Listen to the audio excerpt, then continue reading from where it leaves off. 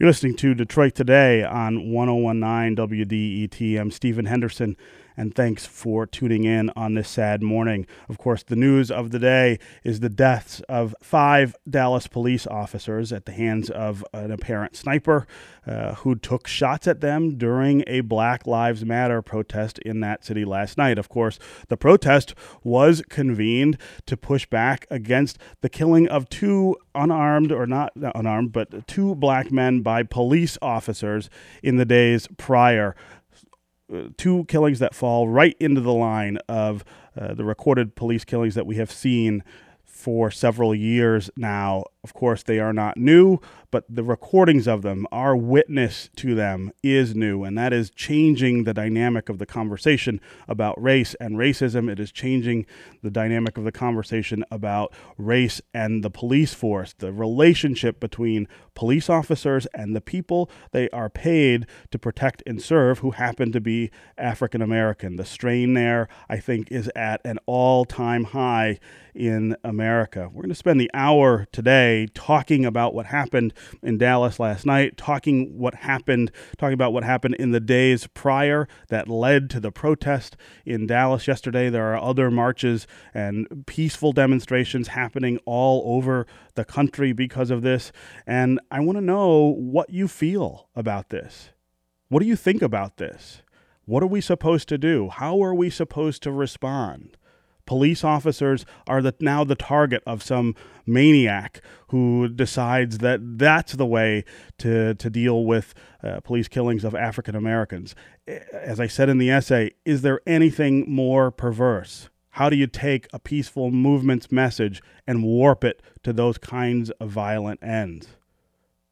We're going to talk all morning about this, and then we're going to get back to NPR coverage, which is also focused on this morning. And you can join us, 313-577-1019. That's 313-577-1019.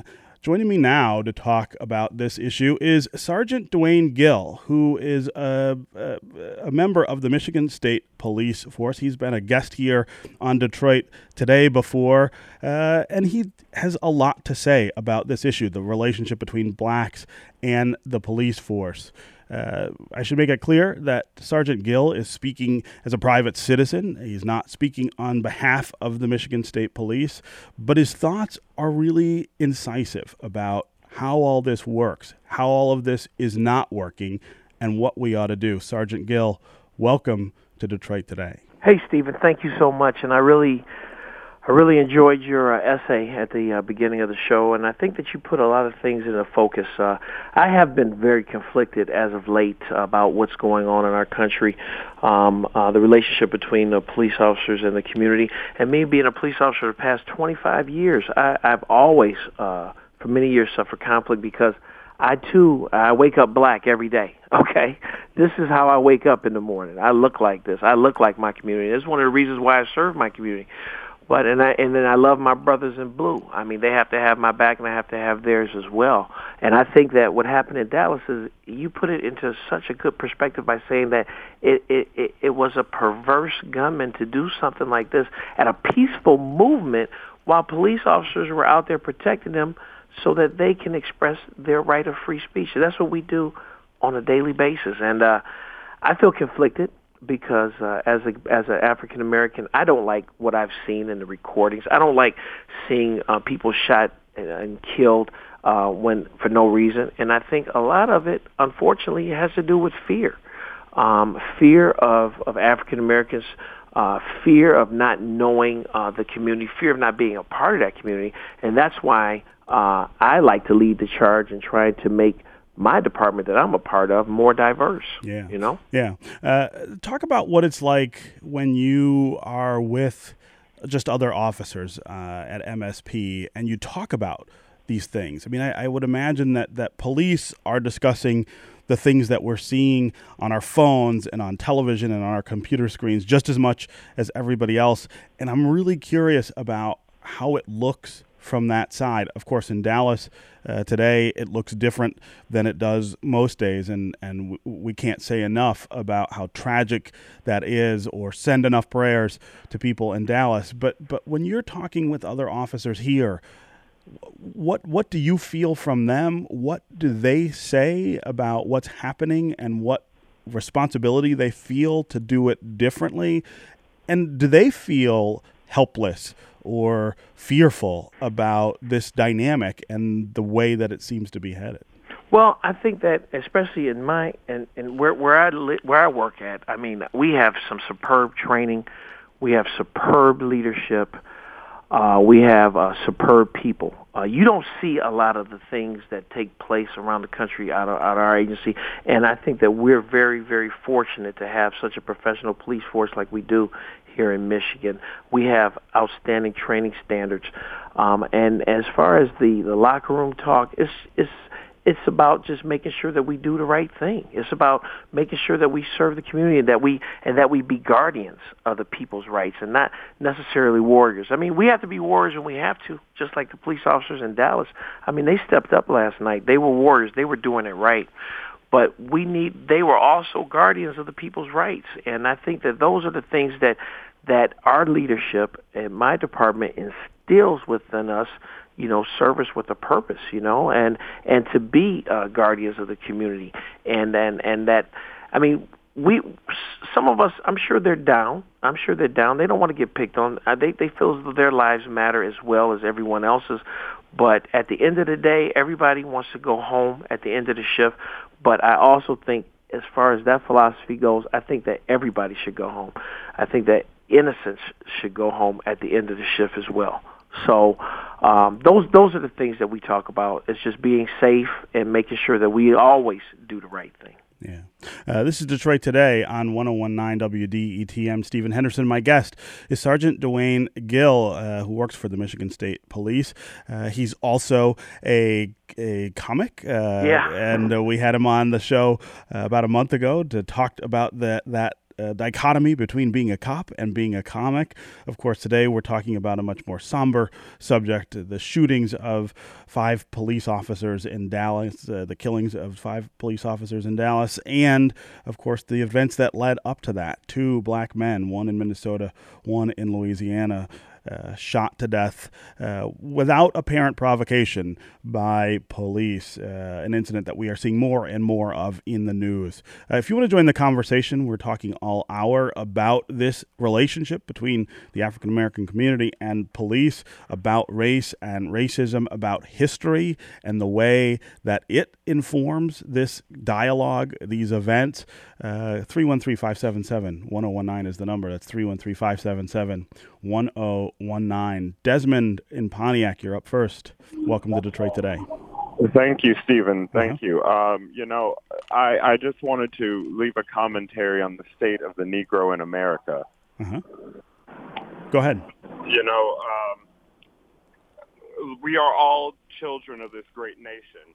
And as all children do, we scrabble to feel that full embrace of our great American mother, to fill our bellies with the wealth of her bounty. But for the Negro in this day, our mother has grown neglectful, and her milk has long since soured to our tongues. In our rejection, we have grown full upon the indolence and disdain of our brethren to our plight, while we continue to hold out our arms, awaiting an embrace that likely will never come. Yeah, Desmond, that's very moving. I'm glad you called and read that to us. I think, Desmond, you're reflecting a lot of the way that African Americans feel right now. I mean, I think it's hard to feel any other way about America. But before I let you go, Desmond, tell me what gives you any hope today. Tell me what you're looking at that says America can be okay, African Americans can be okay in America, that we're moving in the right direction. The energy of the youth and the black community, seeing my peers who, coming up, we really didn't get too excited about too many things, unless it was Facebook, Instagram, or Snapchat. And now I see these social media platforms being the engine for change, for social justice, invigoration. So that's one glimmer of hope I can see in this very dark situation. Yeah. Desmond, I really appreciate you calling in and sharing those comments with me and the listeners. Let's go to Aaron in Detroit. Aaron, welcome to Detroit Today. Hi. Hi. First of all, I want to make sure that everybody knows how I feel, how tragic it really is that, because nobody wants to live in a country where the police are who are to protect us are being victimized. But I lived through the '60s. I lived through that turmoil and how things were and how we had to eventually go apart to come back together. And I'm hoping that this is a beginning, because we have to think of the mindset of the young man who did that. What kind of hopeless state of perception was he in to think that was the only way to get some recourse? When we get to a point where citizens believe that things are so hopeless that they have to turn against that which is there to protect them, what state are we really in? And maybe now, even though it's tragic, even though the loss of life is ridiculous and useless, but maybe that can be a catalyst to start the conversation that can really solve our issues. We need to talk about the real core problems that our Constitution and everything in our laws make us as African Americans feel we're not valued and that we can be disposed of without any consequences, and that's sad. Yeah. Aaron, as always, thanks very much for calling and sharing your thoughts. Dwayne Gill, Sergeant on the Michigan State Police, talk about what we just heard from those listeners. I mean, I hear despair, I hear a little bit of disappointment, I hear sort of that historical letdown from Aaron in particular, that for him, this doesn't look like progress in some ways compared to the 1960s when things were like this and awful and in our faces as African Americans were standing up for basic rights. Right. What does that look like on the other side of that blue line? Well, I empathize with them, because I definitely have some of those feelings. I have the exact same feelings too. I mean, I'm a black man first, and I feel as though the anger and the hurt and despair that they feel, but I also feel as though as a police officer that people like me and people in my position have to step up and make sure that we do better and that we definitely are, like I said before, the guardians of the community, and that we value all of our citizens, whether black or white, that we value them all. And again, Stephen, you got to agree with me. I don't think we see a lot of this going on in our state, and we're very fortunate. And I think that, unfortunately, in some of the other places where it has been happening, that is due to fear, lack of training, and poor leadership. Yeah. I think that those are the three elements that you can place your finger on right away to see where some of those things are happening. Yeah.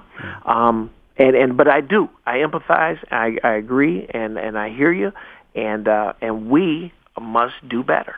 Yeah, you talk about fear.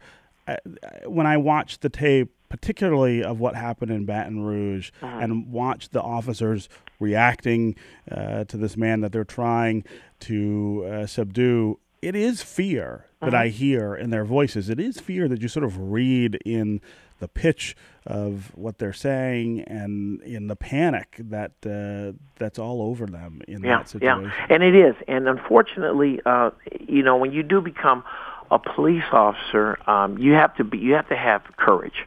Number one, you have to have courage. If you're not able or willing to place your life on the line or give your life in protection of someone else, you don't need to be a cop. You need to be a teacher or a lawyer or a doctor or a radio show host. A lot safer, right? right. Run a paper. Yeah. But when you take that oath, you and I've been a Marine as well. You're ready to give your life, but again, you have to exercise good judgment. You have to be able to engage your mouth and communicate with people before you go to fatal force. Now, I was a troop in Detroit for many years. I never had to I've pulled my weapon before, but I never had to shoot at anyone, and I've taken down some really bad people. I've been in some bad situations, but I tell you right now, my communication skills have gotten me out of bad situations a lot more than me having to go to using a weapon, Right. And I think that's what we lack. I think we lack a lot of that. And that, again, that comes to training. And that, again, that comes to leadership, Yeah. Dwayne Gill, Sergeant with the Michigan State Police, here talking as a private citizen.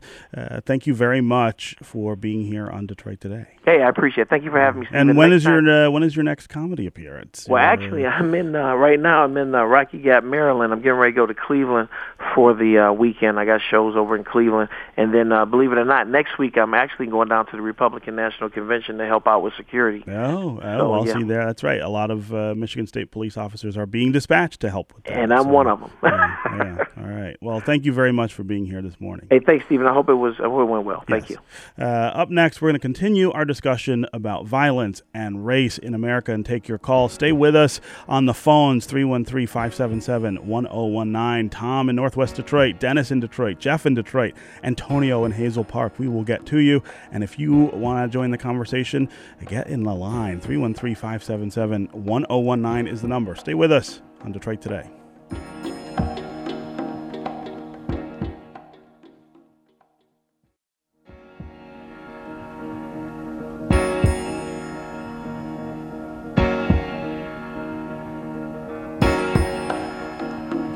You're listening to Detroit Today on 1019 WDET. I'm Stephen Henderson, and thanks for being here. We are talking this hour about the events in the news this morning. 5 officers shot dead in Dallas overnight during a Black Lives Matter protest. It follows 2 incidents of police killing black males, apparently without provocation. 2 incidents in a long line of videotaped killings of African Americans by police that has changed the discussion about race and policing in America, has changed the dynamic, I believe, between African Americans and the police. If you want to join the conversation, give us a call, 313-577-1019. That's 313-577-1019. And I am joined now by Neeraj Waraku, who is a religion reporter at the Detroit Free Press, writes about religion and other cultural issues here in Southeast Michigan. Neeraj, welcome to Detroit Today. Good to be here, Stephen. Thanks for having me on the show. Yeah. I want to start this segment with a clip from President Obama, who was speaking about what happened in Dallas very early this morning. Let's take a listen. I will have more to say about this as the facts become more clear. For now, let me just say that even as yesterday I spoke about our need to be concerned as all Americans about racial disparities in our criminal justice system, I also said yesterday that our police have an extraordinarily difficult job, and the vast majority of them do their job in outstanding fashion. I also indicated the degree to which we need to be supportive of those officers who do their job each and every day, protecting us and protecting our communities. Today is a wrenching reminder of the sacrifices that they make for us. We also know that when people are armed with powerful weapons, unfortunately it makes attacks like these more deadly and more tragic. And in the days ahead, we're going to have to consider those realities as well. That was President Obama speaking early this morning about what happened last night in Dallas, the attacks on police officers during a Black Lives Matter rally, also tying in lots of other things, right? Talking about this series of video recorded events of police killing African Americans, about the inequalities that are baked into the criminal justice system, and talking about guns, the proliferation of guns in our society. This is Detroit Today on 1019 WDET. I'm Stephen Henderson. My guest is Neeraj Waraku, religion reporter at the Detroit Free Press. We are talking all hour about what happened in Dallas last night, what happened in Minnesota and Louisiana in the days before, and the narrative strain between police and African Americans in this country. It is getting worse, and we are seeing more and more about how it plays out, what the dynamic looks like. And I believe we are being called to a reckoning and to action. If you want to join us, 313-577-1019 is the number. That's 313-577-1019. Neeraj, let's start with your reaction to what this week has been. We were going to have you in just to talk about the news in general terms this week. Boy, that really has taken a turn into the very specific and the very disturbing. Right. I mean, the horrible shooting last night of 5 officers. I mean, the worst attack on police since 9/11. Just a tremendous tragedy. But yeah, it's definitely going to, unfortunately, increase to the divide. In Dearborn, I've been covering these 2 police shootings of 2 African Americans from Detroit by Dearborn police officers. And after that happened, the residents in the city actually rallied in favor of the police. There wasn't really sort of a discussion about these issues, and now when you have the Dallas shooting, it's going to make it even harder. So when you go into places like the suburbs around Detroit, a lot of times they don't want to have the discussions about issues of profiling or inequities in the criminal justice system, and that can further increase to the divide. But hopefully we can still have these discussions even after what happened last night. But on both sides, America's been divided already, but we'll see how this plays out in coming weeks. When you talk about divisiveness, your beat at the Free Press is religion. That means covering 2 significantly large ethnic and religious communities here in Southeast Michigan, the Jewish community and the Muslim community. I always wonder when we talk about race and racial divisiveness, how it plays for other communities that have their own divides, have their own cultural tensions here in Southeast Michigan and around the country. What are you hearing from the communities you cover about things like this? Yeah, I mean, well, as America becomes more diverse, it goes beyond, sort of only white and black relations. In Dallas, you obviously have a huge Mexican-American community in other parts of the countries. And I know there's been a lot of talk also about the issue of diversity in law enforcement. I know that the Canton police chief had talked last year about trying to increase the percentage there of minorities. And as more folks, live in the suburbs and the suburbs become diverse, I think there's a concern that we want to make sure the percentage are representative. In Dearborn, that's been an issue with the Arab American police officers. Arab Americans are now about to make up almost half the community, but there's still a very small percentage of officers, but they're making efforts there to do that, and it's also hard to recruit sometimes. Some groups may not want to join the place as much. But these are things that are important as we become a changing nation. Yeah. We got lots of people on the phones want to join this conversation. Let's go to Margaret in Ferndale. Margaret, welcome to Detroit Today. You there, Hello? Margaret? Yep. Yes. Go Thank ahead. you for the opportunity to speak. Sure. This was a week or 2 after the so-called riots. My brother was a railroader, and he took the Wyoming bus all the way down to Schoolcraft, but he fell asleep. And he heard this commotion. He woke up, and he saw these 3 punks harassing an old black man. He was sitting in the back of the bus, terrified. My brother got up and told him to leave him alone. And they acted like they were going to hit my brother, and he said, well, go ahead, and if you want to hit me, go ahead. I have boxing trophies from Catholic Central, and I'll mop the floor with you. And then he said to them, they had buttons on the side of their pants, by the way, how do you urinate? And everybody started laughing on the bus. But the bus driver and none of the people said a word, and this poor old man was scared to death.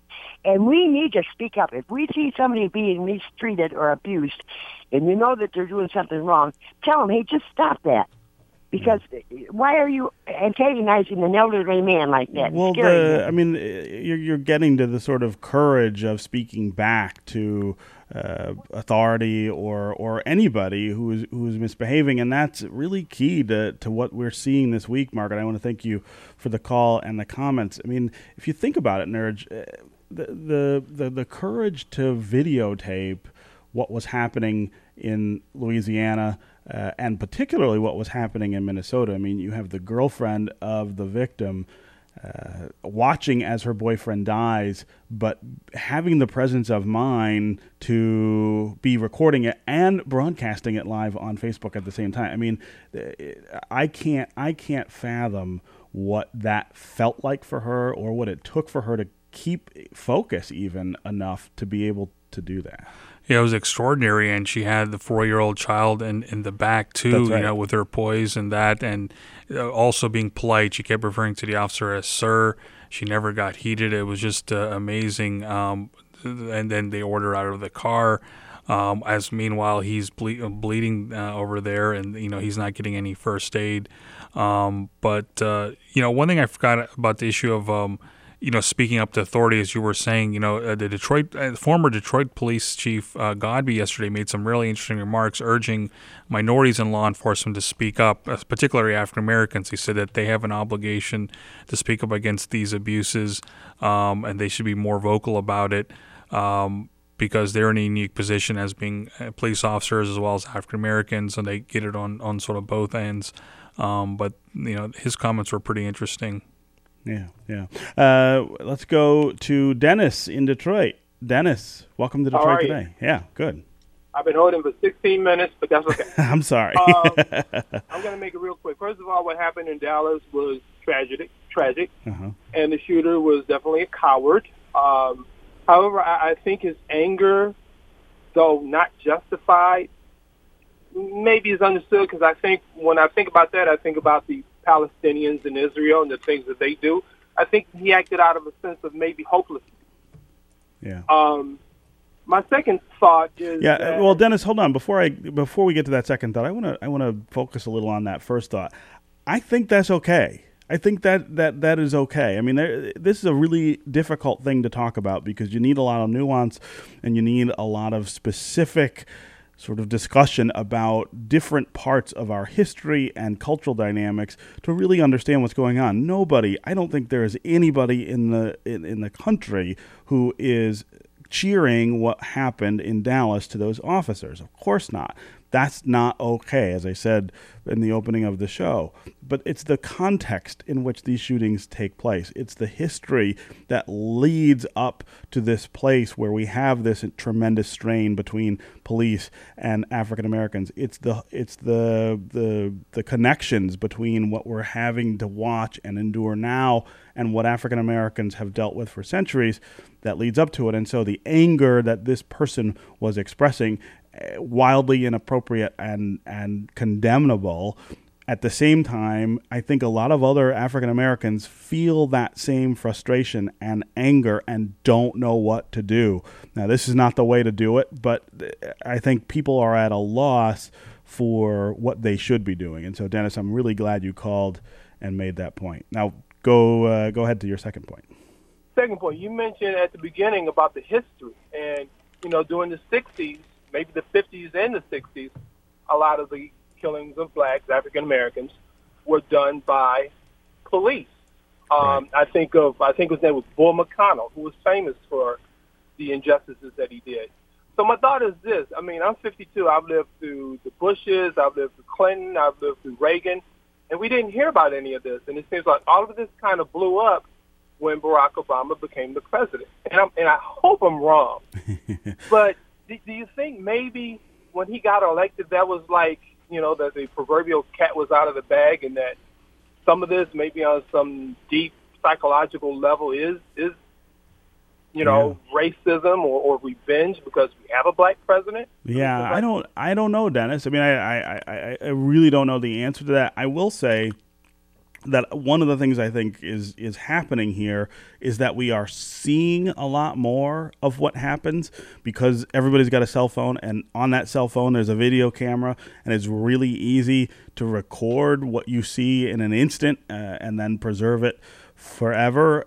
I'm not sure that our seeing is reflective of an increase in those incidents so much as it is a sort of curtain raising, right? These are things that I think have been going on in black communities for forever, and they didn't go away after the 50s and 60s. They may have decreased in number, but certainly the narrative tension again between African Americans and the people who police them have always been there. And so now what we're seeing is what that looks like when those two opposite sort of interests clash, and so often it's ending in black people being killed. It is not terribly different from, as I point out in the Free Press this morning, from what happened when Emmett Till was killed in 1955. That lots of people had been denying the fact that lynching and sort of mob violence against African Americans was prevalent in the South, and saying, well, maybe you hear about that every once in a while, but it's not something that happens all the time. When people saw what happened to Emmett Till in the visage of his battered face, it changed the way they thought about it. Did that mean that lynchings were on the rise at that point? I'm not sure. It did mean that recognition of what was happening was right in front of people's faces, and something they couldn't then deny. And I think we may be at a similar moment here in 2016 with these police killings. Dennis, I want to thank you very much for your call. Let's go to Vince in Lake Orion. Vince, welcome. Good morning. To Detroit How are Today. you? Sure, great. I was doing a job for a gentleman, and he was a career police officer. He was a retired sheriff's deputy, and we were talking about this stuff, and he told me something that kind of blew my mind. He told me that it was a generational thing. He said that when him and I grew up, we used to work it out on the playground, fisticuffs. He said that we've got a generation of people that are being trained, and they're out there as police officers, and he said, this is exactly his quote, and they've never been punched in the nose, and that's the most terrifying thing in the world to him. Yeah. And I just thought, wow. I mean, he thought, he's of the thought that they go for their gun to, they're not trigger happy, but they're willing to protect themselves a little more zealously than he would have. He would physically confront someone, whereas he says this generation of cops now, they want to get their gun. Yeah. Well, and that, Vince, that goes to training and experience. I mean, those are the two things that I think are going to come really sharply into focus behind what happened in Minnesota and Louisiana. When we look at the number of years that those officers had on the force, it was pretty low. What were they told? How were they trained to deal with somebody who is resisting, or deal with somebody who looks different from you? That's a huge part of police training, or it should be. Vince, thank you very much for that call. Neeraj Waraku, the training issue is a big deal in Dearborn. I know that the Chief Haddad has really been focused on that cultural sensitivity and understanding that your job as a police officer is to de-escalate most situations. It is not to push it to the point where you're in a confrontation with somebody. Exactly, and that's, the Department of Justice is now coming into Dearborn. A couple of months ago, they announced that they're going to be here kind of working on those interactions and how you deal with these situations. And, one thing that comes up again when I spoke to Dearborn Mayor was mental health. Police officers are in a tough situation because you have a lot of mentally ill people in some of these police officer-involved shootings, and the person may be acting irrationally. An officer may not know that, and, we've had cutbacks to mental health here in Michigan, and so that, the officer almost has to become sort of a counselor as well. And so how do we deal with that? And I think that's something that's being dealt with in Dearborn because in those two police shootings of African Americans, both had some mental issues. Not all the cases obviously deal with mentally ill people, but that's one factor. Yeah. All right, we're going to take a break here. When I come back, I'm going to continue my conversation with Neeraj Waraku of the Detroit Free Press. We are talking about what happened in Dallas overnight, what happened in the run-up to Dallas, not just in the last few days, but in the last few decades. Stay with us on Detroit Today and stay on the phones, 313-577-1019. Those of you who have been holding, I appreciate it. We will try to get to you.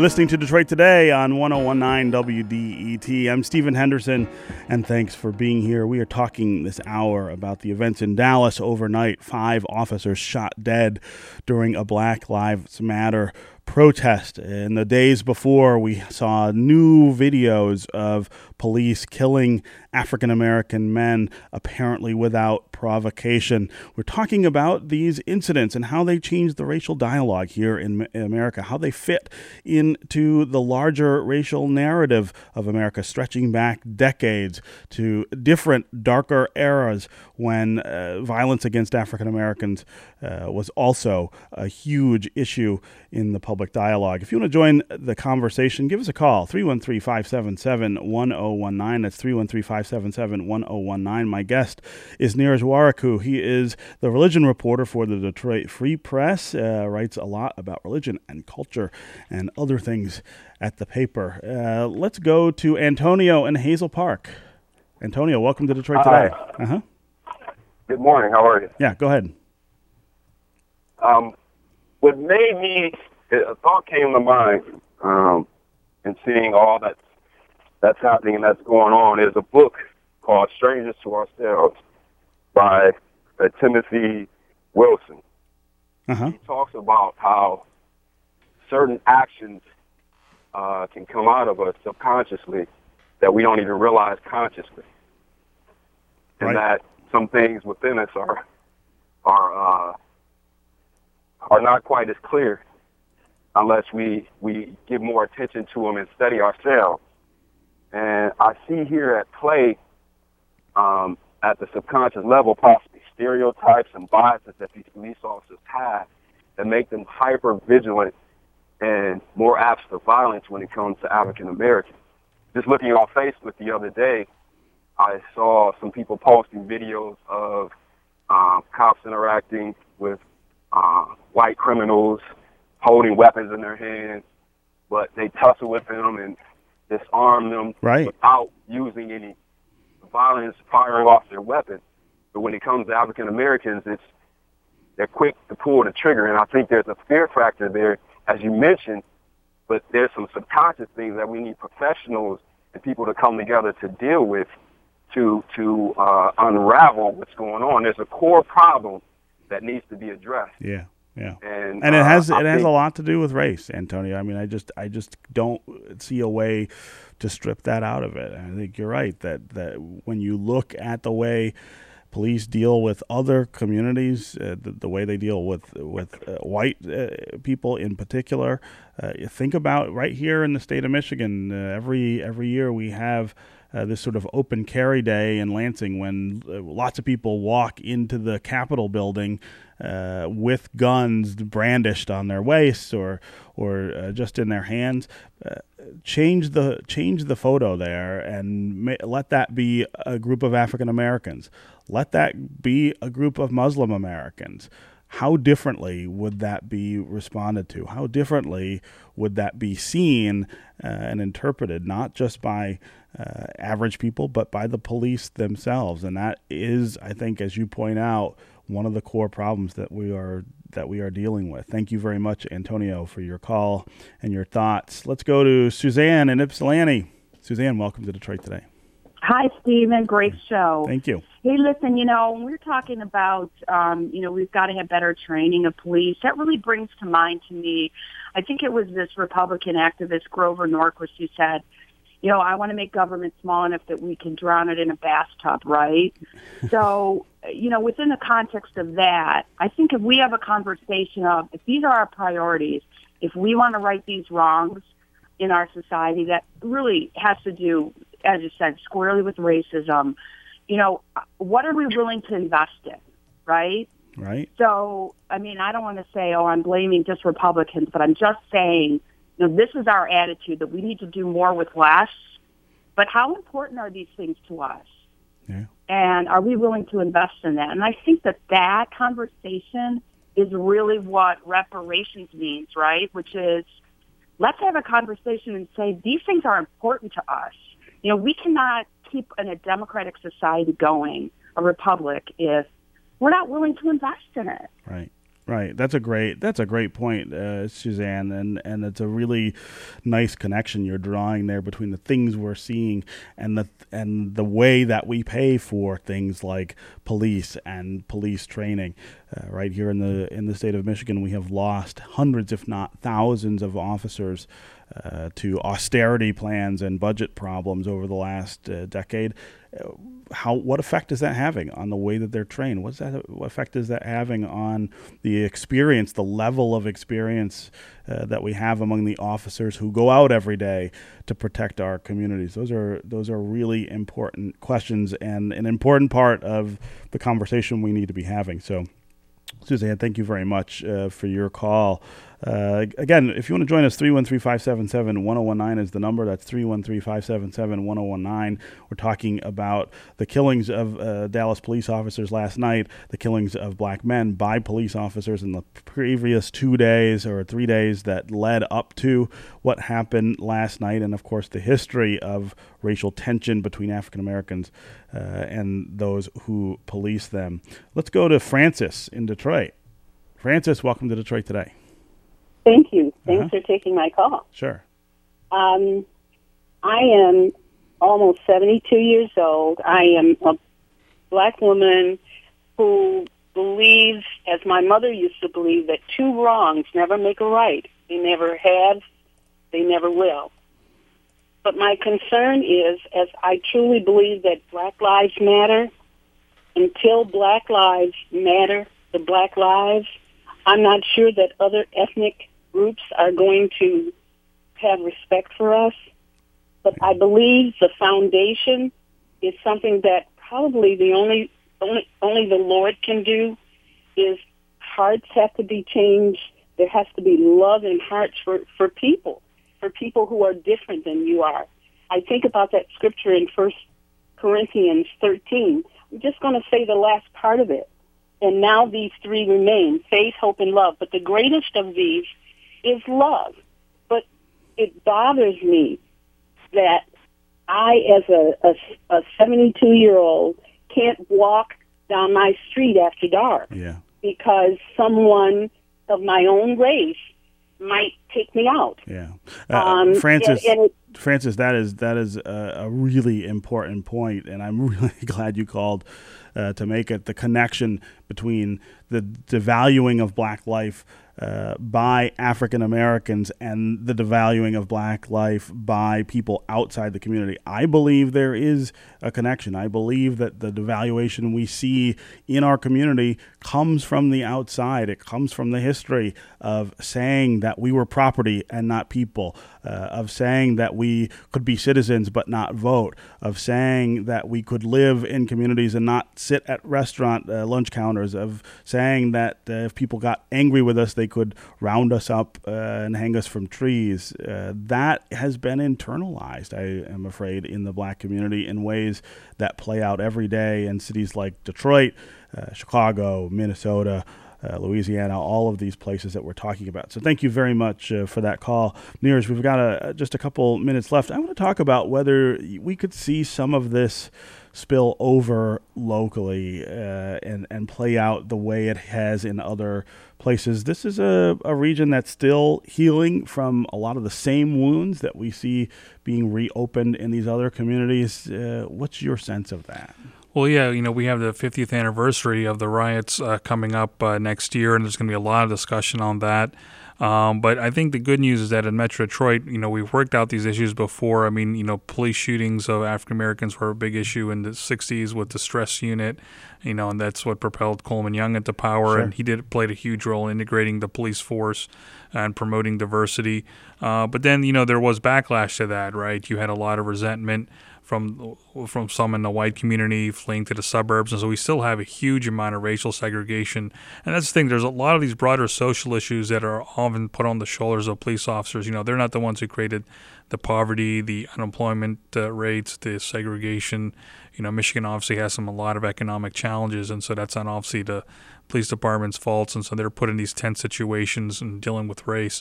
But at the same time, I think Detroit Police Department has worked through these issues with the federal consent, overseeing. And I think Dearborn that makes is too a now. And big difference, right? I mean, the way that, it was awful, the things that led up to federal supervision of the police here in Detroit, but the time they spent under that federal supervision seems to have made a real difference in the way they deal with people, not just in really tense situations, but in regular situations.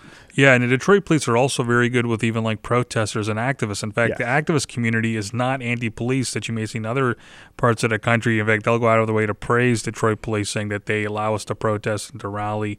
Like there's going to be a Black Lives Matter protest tonight at 8 p.m. at Campus Martius, and Detroit police said they'll be there, monitoring it, and hopefully everything will be smooth at that event. Yeah.